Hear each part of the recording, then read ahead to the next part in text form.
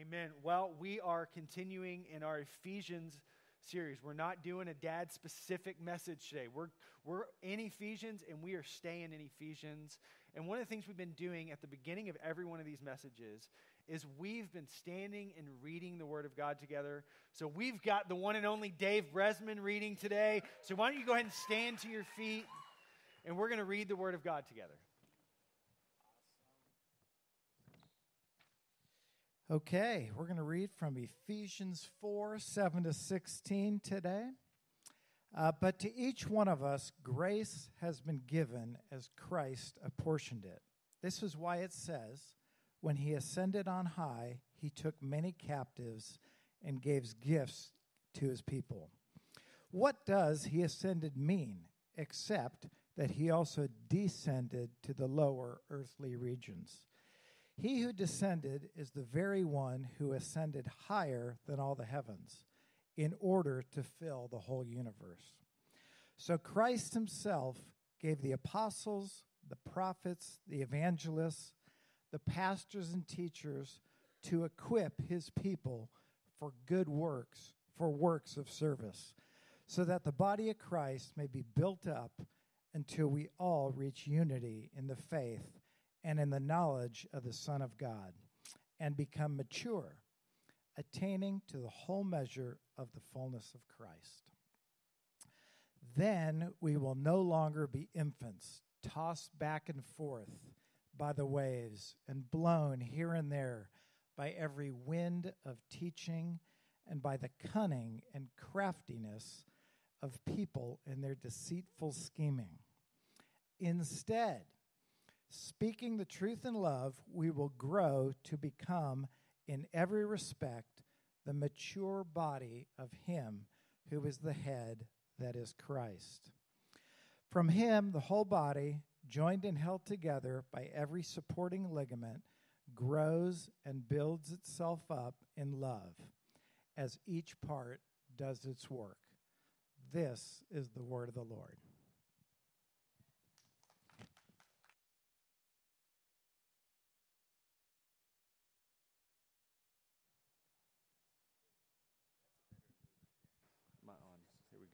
I forgot to turn myself back on.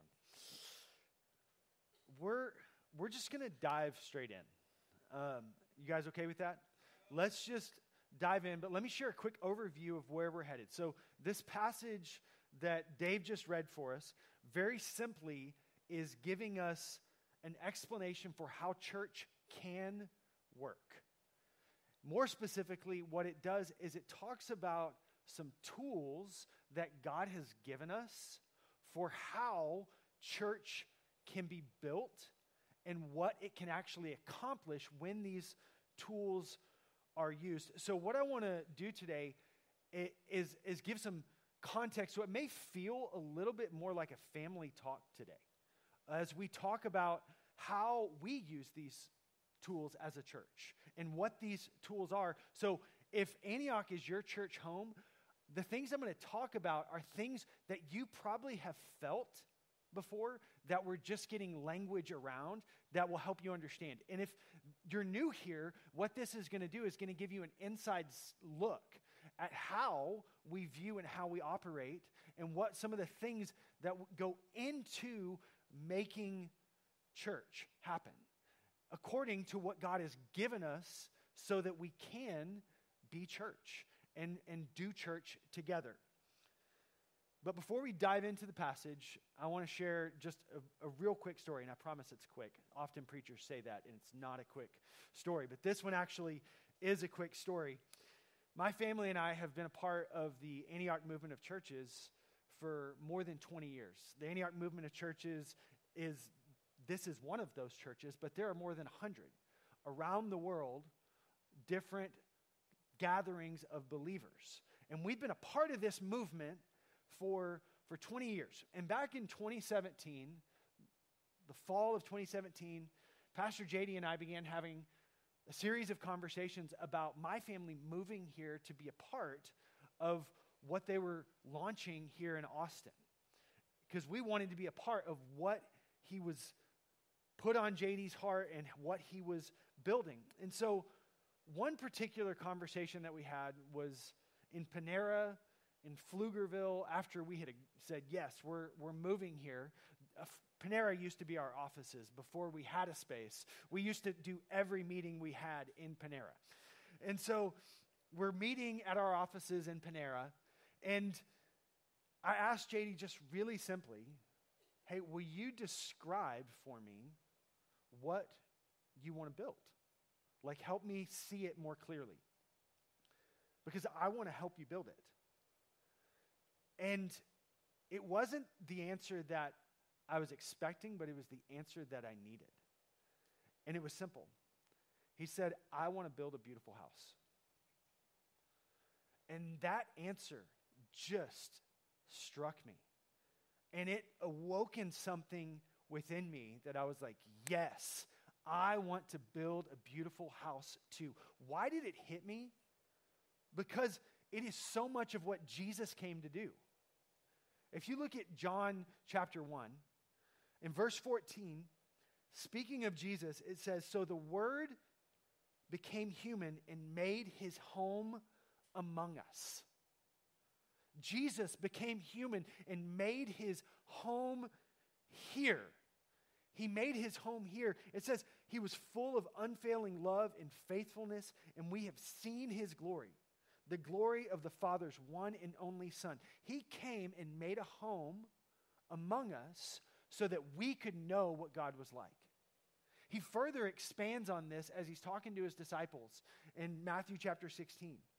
He says, speaking to them, he's asked them a series of questions, and they've given their responses, and he comes back and says, okay, I tell you that you are Peter, and on this rock I will build my church. Jesus came to make his home, and as he's making his home, he's building his church, and he's inviting us into the process of what he is building. We know that he's inviting us into it because of what he says. He says, I will build my church, and the gates of hell will not prevail against it, and I will give you the keys to the kingdom so that whatever you bind on earth will be bound up in heaven, and whatever you let loose on earth will be loosed up in heaven. What Jesus is doing right there is he's saying, I came to make my home. And how I'm going to make my home is by building my church. And it's a church that doesn't sit back, but it's a church that gates stand still. Gates don't move towards you. Jesus said, the kind of church I'm building is the one that's storming the gates of hell. The gates of hell will not be able to stand against this thing. It is a prevailing church. It will overcome the gates of hell. It will open up those gates and let people out. And I'm building that kind of church. That's the kind of church, that's the kind of home I came to make. And I want you to be a part of helping me build this thing. I'm going to give you some keys or some tools that you get to use to be a part of the building process of what I'm doing. Because I want you to be a part. And I love this metaphor when we talk about church being a home. I love what it gives us because we can all connect to it. Because we understand home. We understand homes.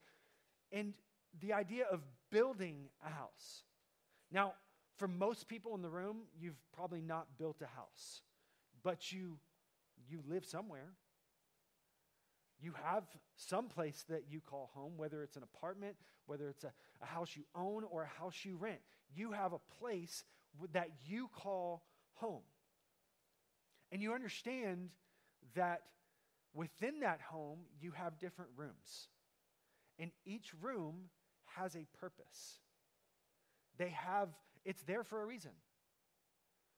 Sometimes homes have rooms that are there for no reason, but most of us, we live in homes where each room has a purpose. And so when we talk about building church, like how are we building this with God? And specifically as Ephesians 4 is talking about, it's giving us tools for how church is built, for how the house is built, for how we're going about building this beautiful house together, we also understand that this house, Antioch, has rooms. And these rooms have a purpose. They're distinct and unique rooms. And I want to bring you into those rooms because, and I'm going to do it quickly, because this is not what Ephesians 4 is talking about, the different rooms we have. But I want to give you a context for how these tools that we're going to get into are used in helping us build this house. And if you have a picture of what the house is, then you'll be able to understand it more clearly. So first of all, we have the living room. We have 5 rooms in the house. We have the living room. You know, the living room is often the place where people go when they first come in your home. It's a place where you get to know people. It's this warm, welcoming environment where you get to have an initial connection with people. For us, this metaphor plays out in our living room is our large corporate gatherings, be it United Night, which is coming up, our college service, or this, our Sunday morning gathering. It is often a first point where people can come in and get connected and hear about what we're about. But it's not the only room in the house. We also have the kitchen. You know, for my family, the kitchen is where the deep conversations happen. Christy and I sit on our counters and we share our hearts, what's going on, things we're struggling with, and we talk more. Oftentimes, these conversations happen over a meal where it goes from initial conversation in the living room to deep heart connect with one another in the kitchen. For us, this is our life groups. It's a unique and distinct room where you can get something in that room. You also have the study. The study has a specific purpose. It is, a place where you can work. It's also a place where you can grow, where you can learn. And for us, the study encompasses things that take us deeper into God, deeper into our understanding of God. Things like our Antioch Discipleship School, our 9-month training school, where you jump into growing deeper in my relationship with God with a small group of people, where you get teachings every week and you learn and you practice and you get launched out from taking this 9 months to really devote yourself to growing in God. It's also things like our growth courses. Our growth courses are 3 to 4 week courses we do in the spring and in the fall that are topical, usually to help you mature and grow in your faith. These are study places. This is the study room. We also have the bedroom. Now, every home has a bedroom. Usually has multiple bedrooms. And bedrooms are not the first place you take a guest when they come in your house. That would be weird. Because bedrooms are for those who live in the house. Because they're intimate spaces. They are private spaces often. And for us, we understand we have a need for a bedroom. What they ultimately are about is intimacy. And so we have bedroom spaces in our church. These are things like our Nights of Revival, our conference that we do where we go deep into intimacy with Jesus. We've got an encounter night coming up on Friday night, 7 o'clock, right here. It is a bedroom space where we say, hey, we want to go deep in God. We're starting in the deep end. We want to go deep in God. It's things like Freedom Prayer, where it is about taking you deep into your relationship with God. These are our bedroom places. They're not necessarily the first door people are going to walk in. And they're not designed to be. Because they're for you to go deeper in God. And the last room we have is a room that not every house has. But it's a guest room. The house we live in right now does not have a guest room. Every room in our house has multiple people living in the room. See, not all houses have a guest room. Guest rooms are places where people can come in and then go back out. For us, our guest room is Antioch Global. It is a place where people can come in and then go back out, where they can find home while they're here. But what they're made to be doing is to be out, creating other homes, building new houses in places that need them. That is Antioch Global for us. Each room that we have is part of the house. None of them are separate from it.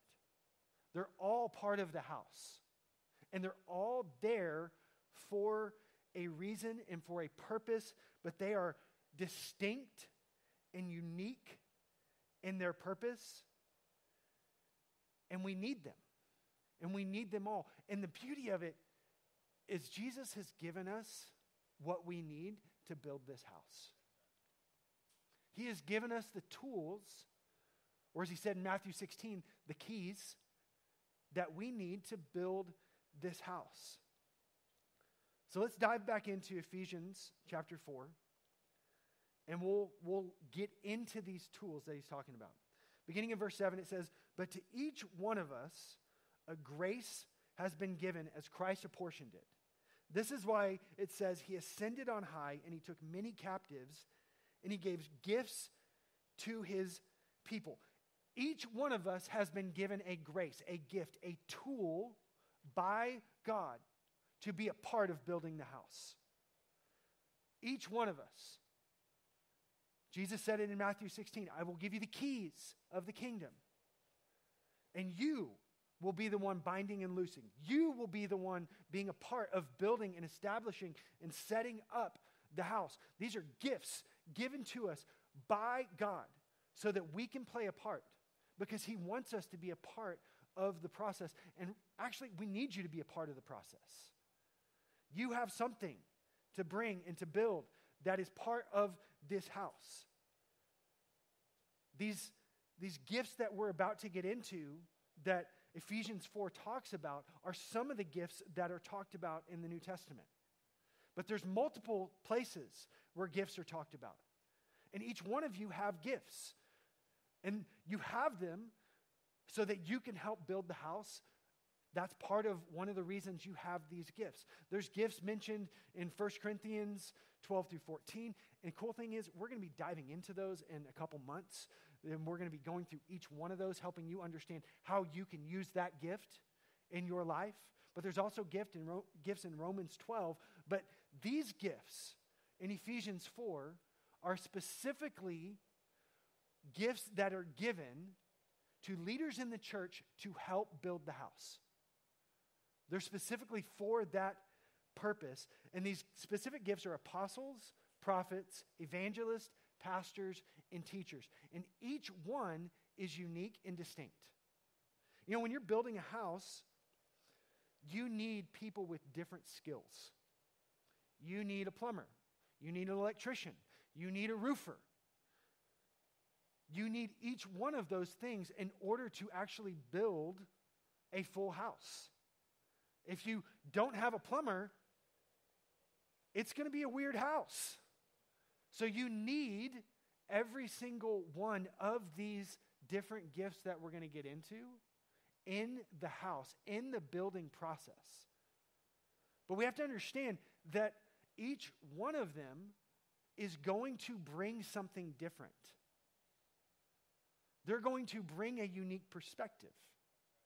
They're going to see things differently.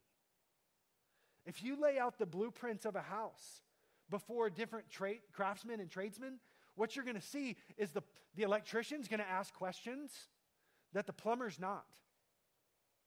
They're going to see it from a different angle. And we need them to all see it if you actually want to build something complete, something that can actually house people and keep people warm and help people grow. Each one of these things, the reason I want to say that is because each of us have, when we get into these gifts, one that we lean towards. Whether it's apostle, prophet, evangelist, pastor, teacher, you have one that you lean into more than others. You have one that you identify, you connect with more. And probably, even here, the one that you connect with most is the one that you see that we're doing and the one that you see that we're not doing. Or how we should do it better, or how we should do it more, or how we should put more emphasis there. I know I do. I have a leaning towards one, and I view it through that lens, because that's the lens in which I see. But it's not the only lens that is needed. So see through your lens, but understand that your lens doesn't see everything. And so we need all of them coming together to build a full and complete picture, a full and complete house. All right, so let's just dig into them and let's see what they are. First, it says we have apostles. What are apostles? Apostles simply means one who is sent on a mission. Really they carry a vision from God to serve people by awakening dreams and potential. They see what's possible. They're catalyst for possibility, not just in like a city, like what we're trying to do, but in people's lives. That's why they build things, because they see what's possible. And they look and they're like, this could be different. This could be more like heaven. This could represent God better. And you could help do it. They bring people in to what is possible in God. They usually have big ideas, and they often move at a pace that is faster than most people know how to run with. But it's because they see what is possible, and they have the ability to help awaken those dreams and that potential within people. A couple of questions that they often ask, and I want to just give you an overview of each one. There's a lot more that we could dive into, but let me give you the quick overview. Some of the questions they ask are like, where are we going next? What area of significance needs to be challenged or changed? Who can we send out? Those are the kind of questions they're asking as they build church, as they go about establishing their part in what God has asked them to build. Next, you have prophets. A prophet, what they're doing is they're helping reveal God's heart and helping people connect to his voice. They're helping reveal his heart and connect people to hearing God's voice for themselves. One of the ways I like to describe it is they tell the story behind the story. That's what they do. In being someone who, this is where I lean. This is where I see. This is the grace that's been given to me as I go about being a church leader, building church. This is what I bring to our team, is in this gift. What I've learned over the years is that I have to be a part of the team. I can't pull away. You often see that with prophets, people that have this gift. And now let me be clear. I'm not saying I are the prophet of people, okay? I'm saying this is how I see. This is the tool God's given me to help our church build and become what it's become, okay? This is just some of the questions that I ask. But often what you see with this is people who have this gift can tend to isolate and pull away when what they need to do is push in. Because they see something that sometimes what we see, we don't know how to put into words. So we need the other gifts around us to help translate it and make it digestible. We need other people around us to help us make sure that what we're seeing and what we're feeling, what we're sensing is accurate and not just indigestion. Some of the questions that someone with this grace on their life is going to ask is, what's heaven's perspective? What does God want us to see? What does God want the people to hear? All right, I'll move a little bit quicker. Evangelist, I call these people the walking invitation. They are walking invitations that help invite other people into God's story. And they're incredible at this. People who have this grace on their life, it's not that they're just great evangelists, they're great at catalyzing other people to share their story about what God's done in their life. Pastor JD has this. I mean, he's a walking invitation into God's story. But more than that, he's a walking invitation to you learning how to share God's story. That's what it does. What evangelists are often asking is who's not here yet? They're looking around a room like this and not thinking, this is not meant to be mean to you, but they're not thinking about you. They're thinking, who's not here? And how do we get them here? That's what they're asking. That's what they're thinking when they're asking questions about the house. They're also looking at a city. They're looking at culture and saying, where is darkness on the rise? Because that's where I need to be. That's where I need to send people. That's where I need to go. Because once we get there, it won't be dark anymore. All right, pastors. A lot of our staff has the word pastor in their title, but pastor is a gift. And these are safe people. They're people that help mend what is broken often within us. They're people that help those of us who feel like we're on the outside feel like we belong. They have a way of drawing you in and making you feel like, wow, I fit here. They're the ones who are often wondering about the people in the room. What do they need? How can we serve them? How can we help them? What's going on in their world? How can we help them grow? They're asking those kind of questions about the people that are in the room. And lastly, teachers. Teachers are truth revealers. They are gifted to break through confusion, complexity, misinformation. And what they see is the connection between personal transformation and clarity of understanding. It's not a lack of empathy that they have. It's a desire to see you obey what is right and true, because that's what ultimately will lead to transformation in your life.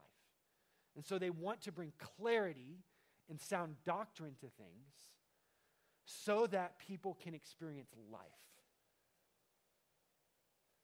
Some of the questions they ask are, is it clear? Is it accurate?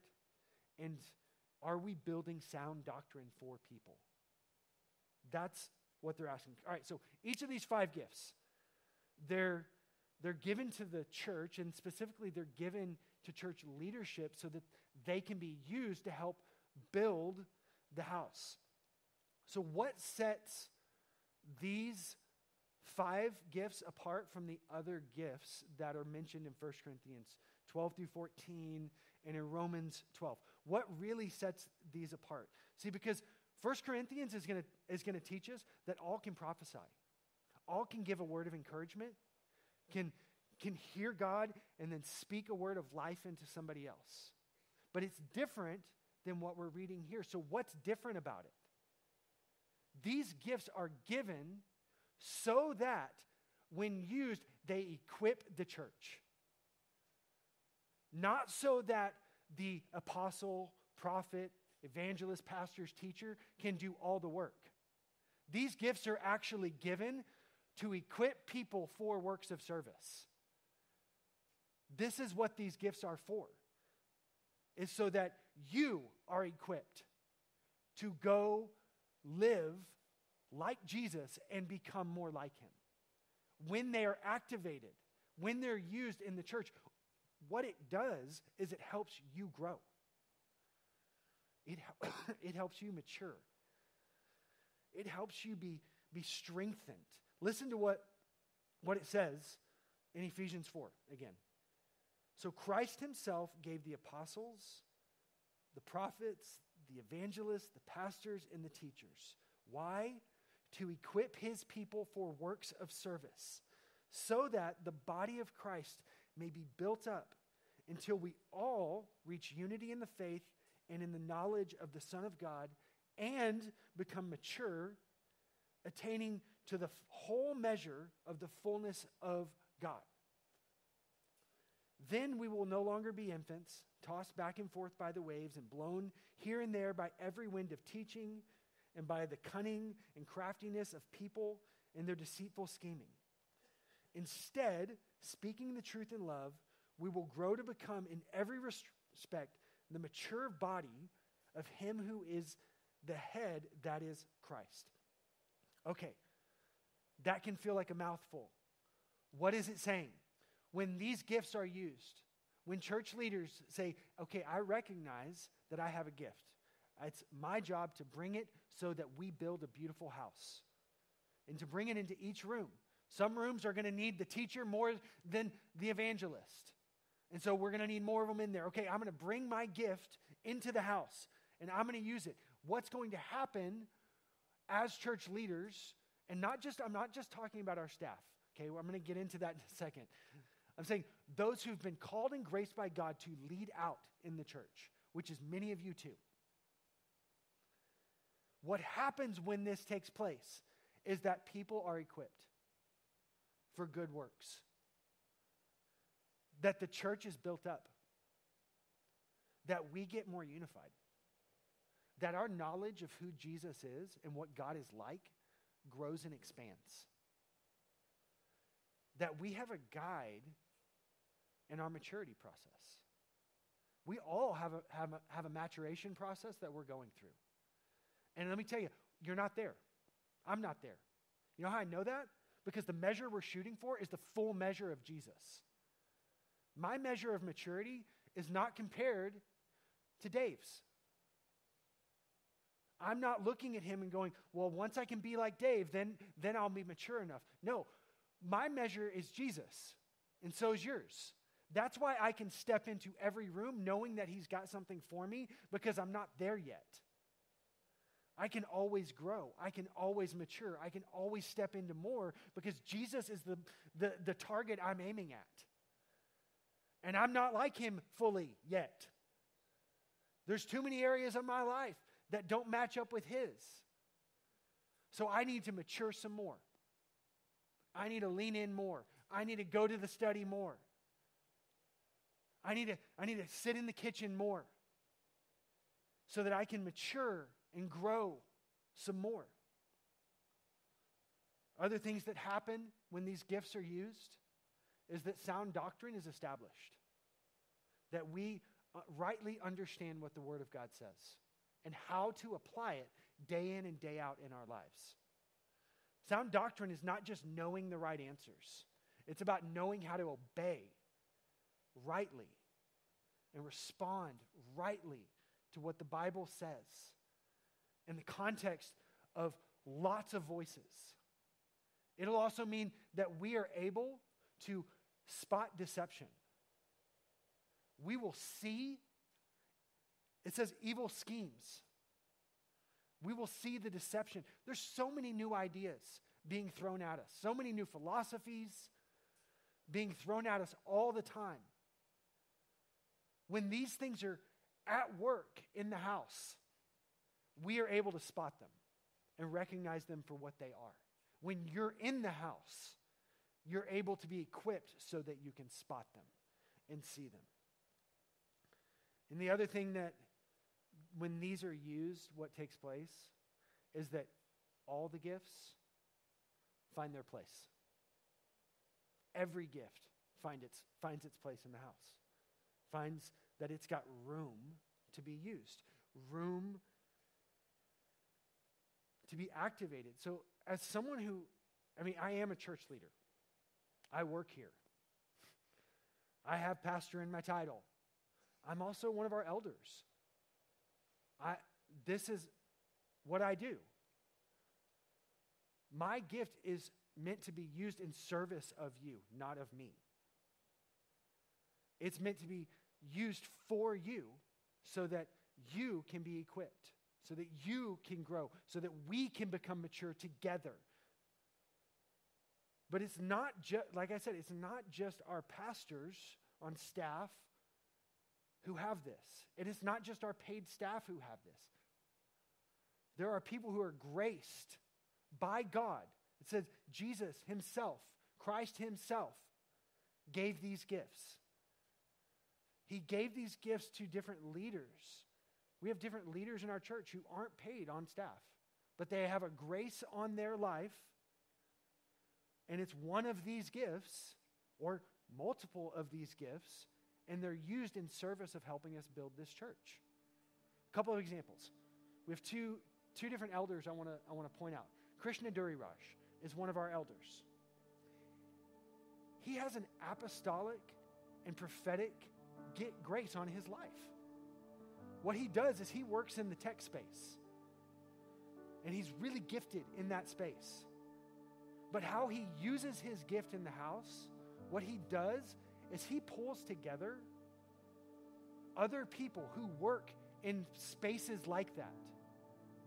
And he awakens them to the dreams and potential that they could have for the glory of God in the spaces they work in. He pulls people in from our church to help equip them on how do you live like Jesus in your industry boldly and be incredible at what you do. Let me teach you how to do that so that the church can expand, so that the glory of God can be revealed. Another one, Carolyn Grant. She has this pastoral, prophetic grace on her life that is unbelievable. She's able to sit with people and help them navigate through transitions in life in a way that they see where they're at. They see God, they hear him, and they know how to move forward. She sits with people all throughout our church and all throughout the city, using this grace on her life, helping people take their step, equipping them. And what's happening is they're becoming more mature. They're growing up. They're learning how to navigate life because someone's using their gift, because someone's using their grace, and people are walking out in more. You know, this phrase that's used in Ephesians 4 to equip. You know what it says in the original, if you take it back to the original Greek, that phrase to equip means to mend. It means to mend like you would mend nets. To heal. To bring wholeness. To bring purpose. These gifts, when used, are meant to heal, meant to bring wholeness, meant to bring purpose into our life.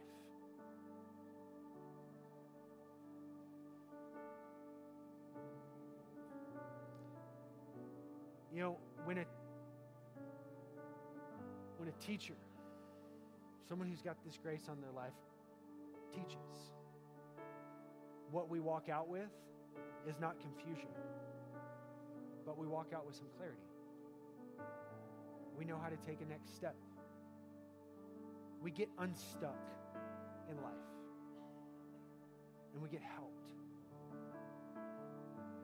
You know, but these are not the only gifts. You know, what these do, what they're made to do is to equip and to actually make room for other people to use your gifts. So you may not feel like, you know what, I don't know that this is me. I don't know that I have a grace to be in church leadership or a calling to be in it.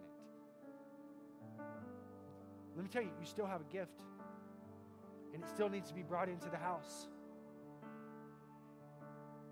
Because the house is not complete without it. That's why people don't live in empty homes. You know, one time I got invited over to pray with somebody. And I'd never been to their house before. And I walked into the living room. And I was a little taken aback because there was nothing in it. No couch, no chair, no coffee table, no TV. And I knew this couple. This wasn't a place they had just moved into. They had lived there for about 5 years. They weren't remodeling. And they also had plenty of resources. They both had great paying jobs. So they could afford a couch. So I was there to pray with them about a situation. And so we stood in the living room for about an hour and prayed over this situation and talked through it. You know, the prayer was great. The experience was weird. Because a living room is meant to have furniture in it. See, as a church, I can tell you we've got these 5 rooms. We've got the living room, we got the kitchen, the study, the bedroom, the guest room. But if they're empty, they don't actually fulfill their purpose. How do they get filled? Is you bring your gift. You got a gift of hospitality. We need you to bring it. We need you to put that couch in the living room because you've got something. And this house is not going to be a beautiful house without you. We're going to bring what we have. We're going to do our best to use the gift that He's given us to do our part. But we need you to do your part. Because this will not be a beautiful house without you bringing what you have. And so we need you. Listen to what it says. The bookends of what we read today. Verse 7 and verse 16. But to each one. Specifically, if you're sitting in here right now and you're like, this has just been a regular thought actually rolling through your head. Not just today, but maybe for weeks and months now. I don't have anything to bring. I don't have anything of value. My life doesn't matter all that much. Hear it again. But to each one, to you who doesn't feel like you have much to offer, you have been given a grace by Christ Himself. He has given you a grace. It is from Him. From Him, the whole body, joined together, held together by every supporting ligament, grows and builds itself up in love so that each part can do its work. You have a part. You have a part to play. We not only need you to play it, we want you to play it. We want you to bring what you have. We want to see what you got.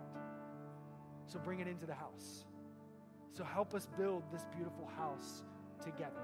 Would you go ahead and stand with me?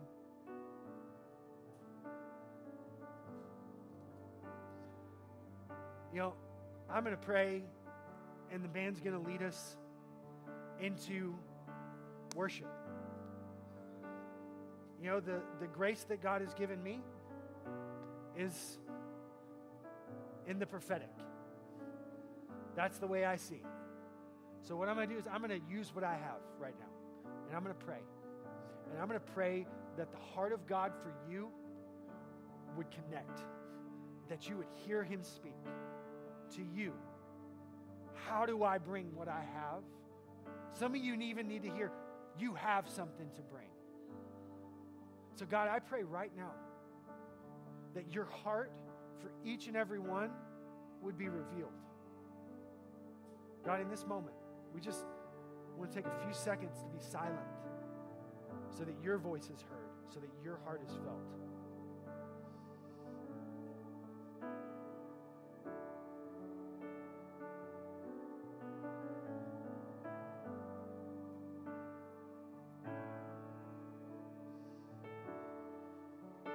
God, I pray that each one in here would experience your heart for them and would hear your voice. They would know that they have purpose, they have value, and they would see how to bring what they have into the house. I pray it in the name of Jesus.